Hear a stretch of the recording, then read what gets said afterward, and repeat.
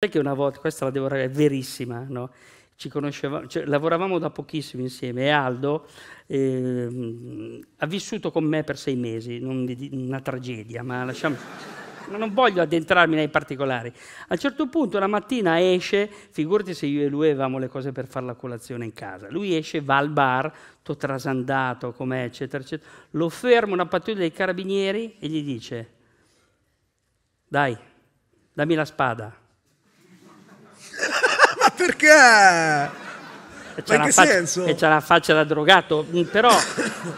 Dai, dammi la spada. E Aldo sai cosa gli ha detto? E chi sono? D'Artagnan? Che genio.